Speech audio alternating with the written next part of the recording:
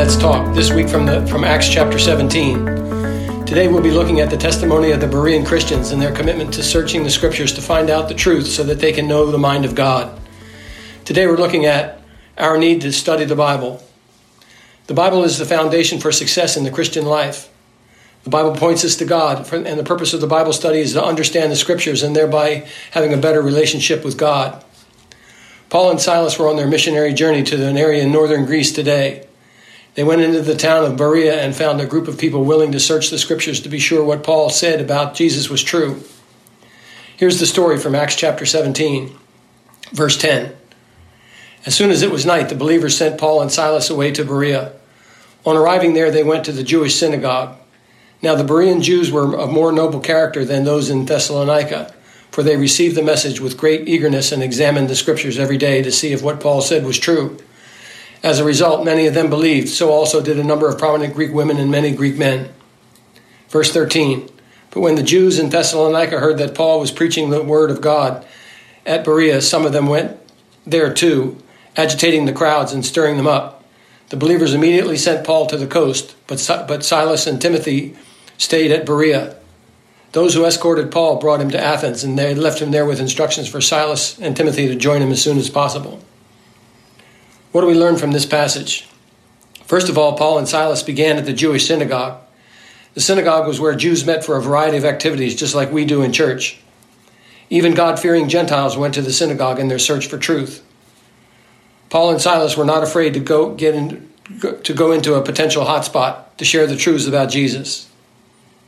Secondly, we learn that the Bereans were considered to be of more noble character than those in Thessalonica. They received the message with great eagerness and searched the scriptures rather than a violent protest. Number 3, note that they searched the scriptures every day to see if what Paul said was true. Digging truths out of the Bible can only take place with great effort and study. Don't be a hit-and-run Christian when it comes to the hard work of discovering truths from the Bible. The fourth thing we learned is that a number of people believed after they searched the scriptures. Verse 12 says, as a result, many of them believed, as did also a number of prominent Greek women and many Greek men. People will respond to the Bible if it's honestly studied with an open mind. People were listening to the discussion and some responded. Here's a few thoughts and sayings about studying the Bible. D.L. Moody said, in our prayers, we talk to God. In our Bible study, God talks to us. But we'd better let God do most of the talking. Abraham Lincoln said, I believe the Bible. It is the best gift that God ever gave to man. All the good from the Savior of the world is communicated to us through this book.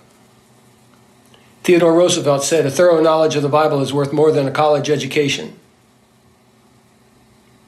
D.L. Moody again said, I never saw a useful Christian who was not a student of the Bible. James Merritt said, the primary purpose of reading the Bible is not to know the Bible, but to know the God of the Bible. Conclusion, if you're not practicing daily Bible reading, you need to get started. Start with a favorite section of the Bible, such as the Psalms or one of the Gospels. Read the passage several times over and over. Things will begin to pop out to you as you read the passage over several times. Ask God to speak to you as you read the passage. Think through the passage and ask yourself, what does this passage want me to do? What action does God want you to take? James 1:22 says, be doers of the word and not hearers only. And ask yourself, what does this passage teach me about God? Your life and your relationships, both vertical and horizontal, can be greatly improved by personal and group Bible study. Go into all the world and study the Bible. Amen. Let's pray. Father, we thank you for your word. Thank you for the beauty of your word and the freedoms that we have here in the U.S. to study your word. We pray that people will take it seriously to be engaged in your word so that they will not only know the word, but they'll know you. We thank you for this time and this teachings in Jesus' name. Amen.